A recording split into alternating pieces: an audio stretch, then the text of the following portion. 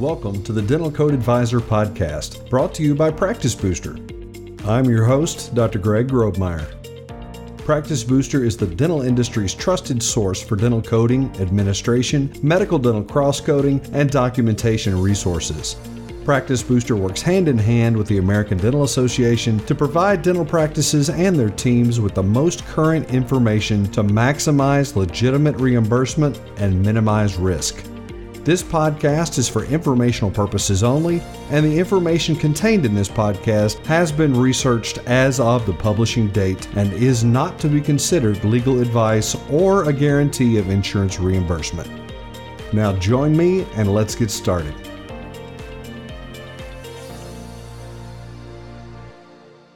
Hello and welcome to another edition of the Dental Code Advisor podcast. I'm Dr. Greg Grobmeyer. I'm your host today, and we have the pleasure of a guest today. It's Dominique Fafidio. She is a practicing dentist, or has been. She's a fellow of the American Academy of General Dentistry, the CEO and founder, main coach at Fafidio Consulting Group.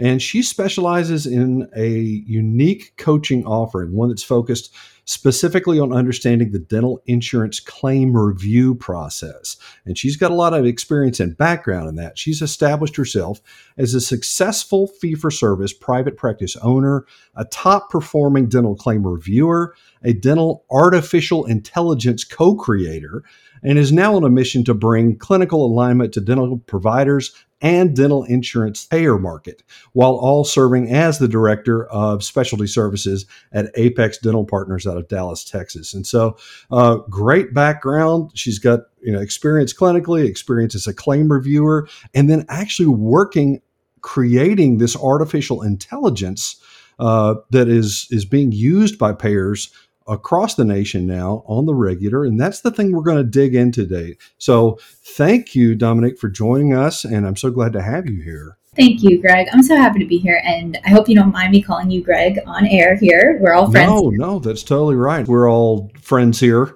But we're going to dig in and just kind of talk about AI and its effects on the dental payer side of things and why we should care. Okay, that's one of the biggest things. I pulled some statistics from the NADP. Artificial intelligence is becoming more and more mainstream from the payer side. About 30% of payers are currently using AI in their radiograph review now, but that's expected to increase to well over half, about 56%, implementing within the next 2 years. 21% are using AI in other areas of claim processing, with about half planning on implementing that in the next 2 years. 75% of electronic claims and 50% of paper claims are being auto-adjudicated right now.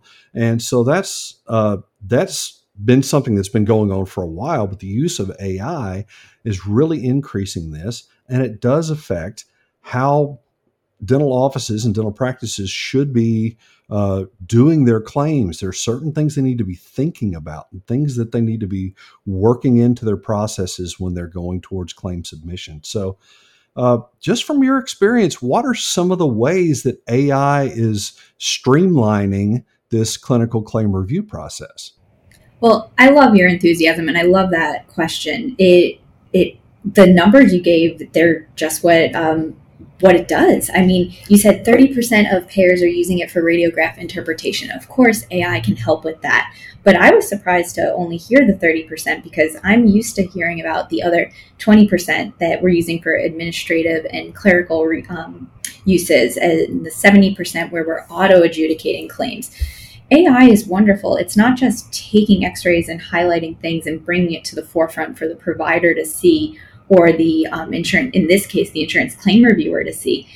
It takes subjectivity out of the clinical claim review process, but it adds so much efficiency to a payer's workflow.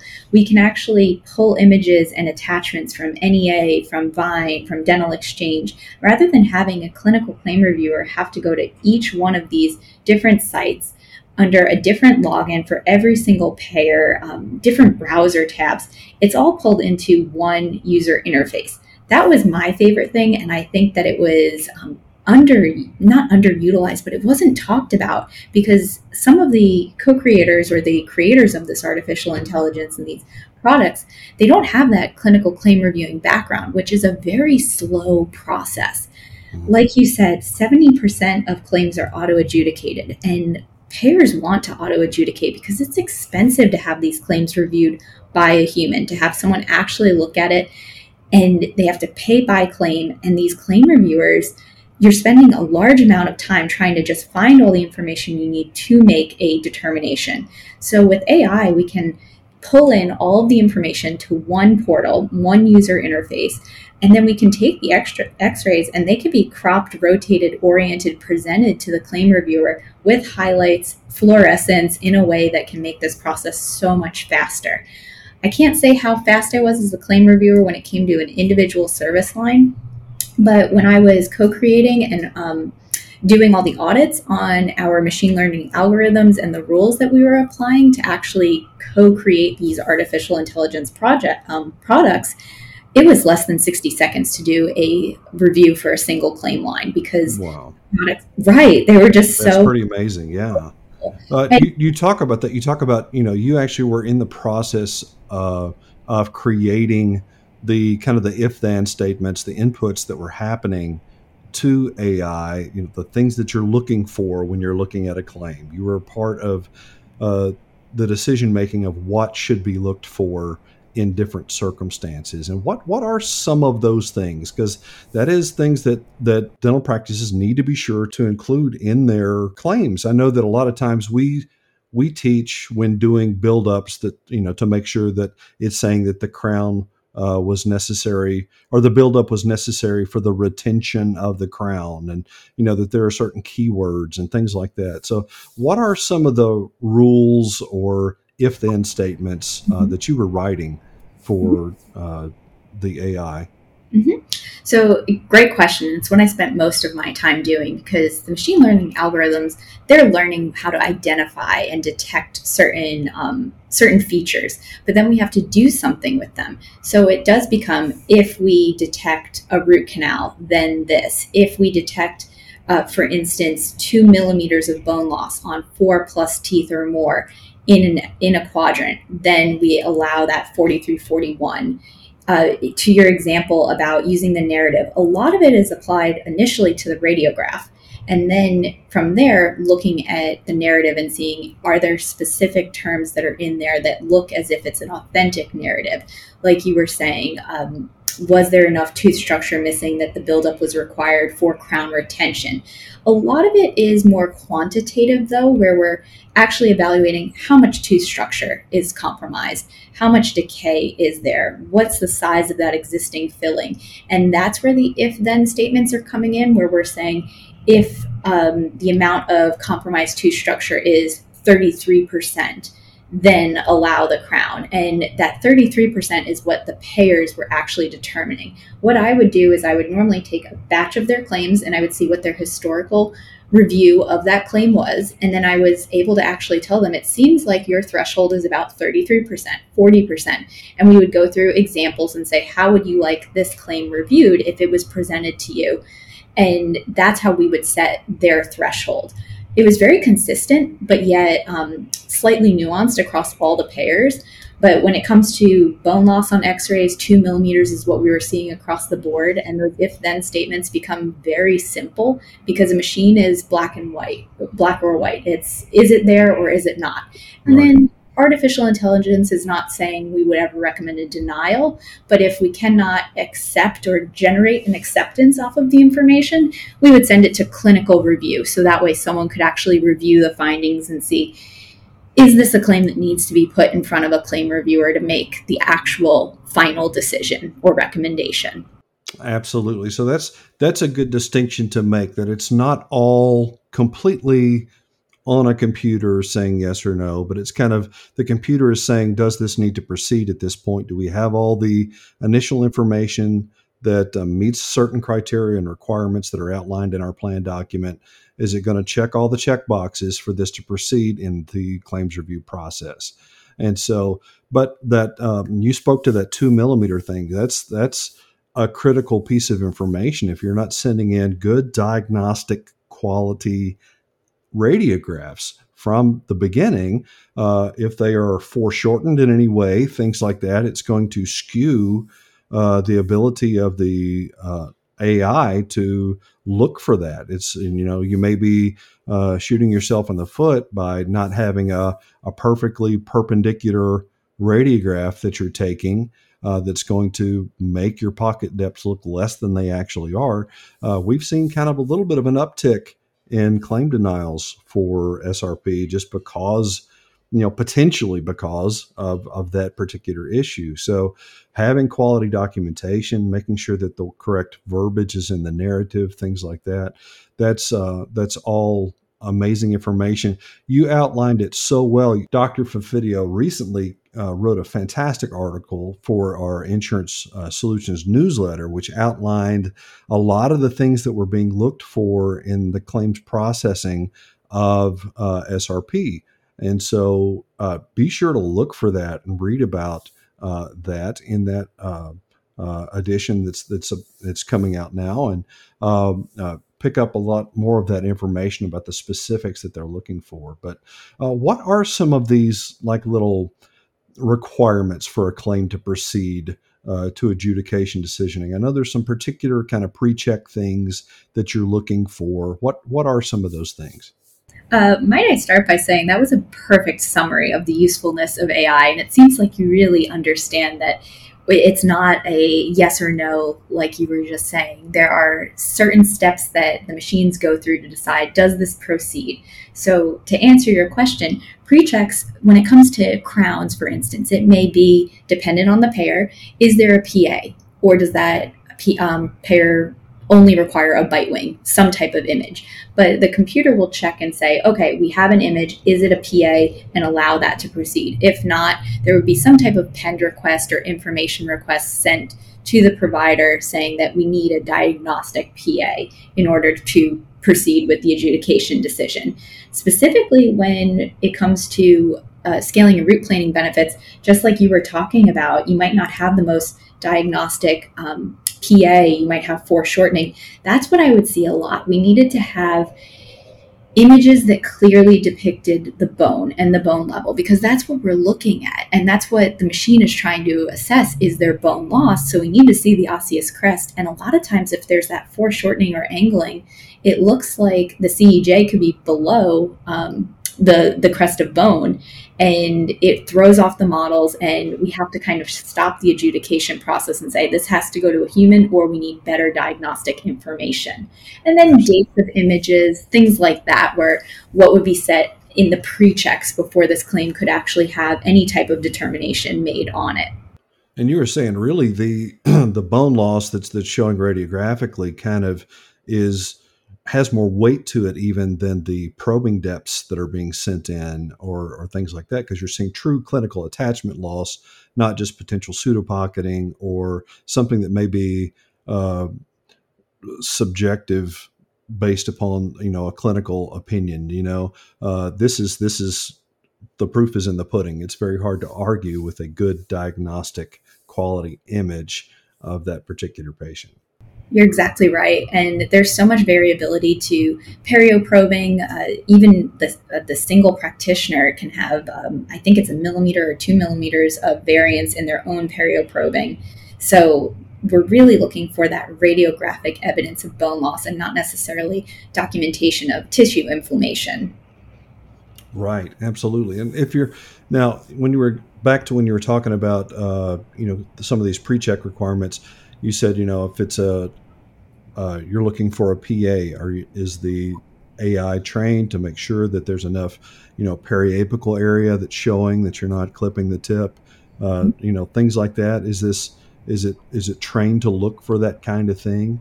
And how do you, how are those models trained to identify different services and different, what to look for on the radiographs and things like that? How does it all work? The AI is scary how good it can be. And I'm actually very passionate about that, capturing the apex and all of the tissue around the apex, because it wasn't something when I was working in AI that we had embedded in those if then statements and rules. And I had a lot of clients that were saying it's not a PA because the apex of the tooth was clipped and we can't actually evaluate the periapical tissue. It was just a PA sensor was used and it was a poor quality periapical attempt, we'll call it. So I had worked with the engineers because whenever they are training these models, there are annotators that will go in and they will highlight all the parts of the tooth and say, this is the crown, this is the enamel. They will have hundreds of key points around a crown, around the bone, and they're actually identifying it and teaching the models, this is what to look for. And then the models with this supervised learning start to learn it on their own. And then that's how we're able to identify something different from normal. And then we do audits and we say, okay, it was a little too aggressive. That's actually not decay. That's related to a poor quality x-ray. We'll look at the actual amount of pixels in the x-ray and say, at what pixels do we have a level of confidence that we feel comfortable with saying that this assessment and detection is actually accurate. So there's a lot of supervision over the models to be training them and retraining them, but it's amazing. We were working on a periapical pathology model, and the amount of periapical pathology that was picked up through the machine learning algorithms was far more than what endodontists alone were identifying. So it's Wow. that these models are getting. Yeah, that's phenomenal. So as an adjunctive to the normal diagnostics that a dentist will do that have been done, we've come leaps and bounds from the days when we were looking at a very small, 1 inch by whatever size a PA is, piece of film that was quite small under magnification, to then the point where we can blow this thing up on a computer screen and really look at imaging. And now we have computers that are actually analyzing those images to the point where it can better oftentimes detect decay or periapical pathology and things like that than the human eye. And so while ultimately the decision comes down to the provider as to what their diagnosis is, these adjunctive modalities are just huge for our ability to assess and to properly diagnose pathology in all forms. So it's amazing what all it can be done. As an aside, and when you were talking about the PA, it's not really a PA unless it gets the periapical image. That's one of the reasons that ADA recently changed the verbiage associated with the D0210, which is Yes. the FMX, the Comprehensive Oral Full Mouth Series code. They actually changed the descriptor, took off how many Yes. pictures you needed to take, which is kind of irrelevant. It's however many you need, but it does say it has to have the crowns of the teeth and roots of the teeth, periapical areas, and so that's a necessary part of being able to call it comprehensive. It's got to have interproximal areas, which is clear, no overlapping tooth structure, and even alveolar bone, including edentulous areas. So if you guys are not taking PAs in areas where teeth have been extracted, then you're not truly doing a comprehensive FMX according to the ADA's definition. So be sure that you're adding that in. That was a change that just happened this previous year. And I think it's good. They're looking for periapical pathology, anything that might have been left behind. And so this is residual lesions after an extraction, maybe years down the road. But if you're not getting a picture of just everything in the jaw, it's not truly comprehensive. So that was an aside, but we're kind of getting back into this now. So just how accurate are these AI at looking for specific things? And do you have any level of idea about that? So actually, when you were talking about the advent of how we're able to have an image and blow it up and really look at the fine detail, it made me think of mailroom images and how we can still apply AI to mailroom images when they're scanned in and they're sent over to these various applications. They won't be as accurate. The best AI detection is going to be on x-rays of high quality, high clarity that capture all the landmarks. But it was still impressive what we could actually do with mailroom attachments that were sent in. Wow. Now, I don't know how accurate the actual models are anymore. I will say that when I was in artificial intelligence, I was appalled at first when I heard that our reviews were about 85% accurate. That seemed low to me. But then when we actually evaluated payers and found out that clinical claim reviewers were only 60% accurate in accordance with what the payer was looking for. Wow. Yeah, that's a big number. That's a substantial increase, because I did do quality control for clinical claim reviewers, and you get a lot of claims to review a day, and sometimes you're just plowing through these and there's oversight, or there's a little NEA number scribbled down in box 35 somewhere but not a true attachment, and there's oversight and things are overlooked. So the AI is actually very, very accurate when it's compared to the claim reviewer. It's never going to be 100% accurate, but there's talk about that real-time adjudication where there's images acquired in the dental practice right in the chair and sent right away to the insurance company, all using the AI to identify what is an area of concern for the patient in the chair, and then sending it right over to the insurance company so there can be real-time adjudication. So we have to remember that humans, there are errors. There will be with machines as well, but I have seen some pretty impressive attempts at saying, this is not normal. This may be a root canal, and I'm saying not a root canal, but they're identifying that there's something abnormal. So there's still room for improvement, like with everything that we do, but overall accuracy, much better than a human actually reviewing it.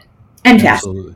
AI doesn't get tired by the end of the day. Yes. That's so yeah, I can absolutely see that, where you may be overlooking things if it's just human eyes, but if it's being scanned, then that's not missing anything. It's picking up on everything. It's phenomenal. Even I'm amazed at my iPhone right now. I can go into my Photos app and I can type a word and it will search the thousands of photographs that I have stored on there and find little tiny instances where this appeared on a menu or on a whatever. It's incredible what it can search for just in text like that.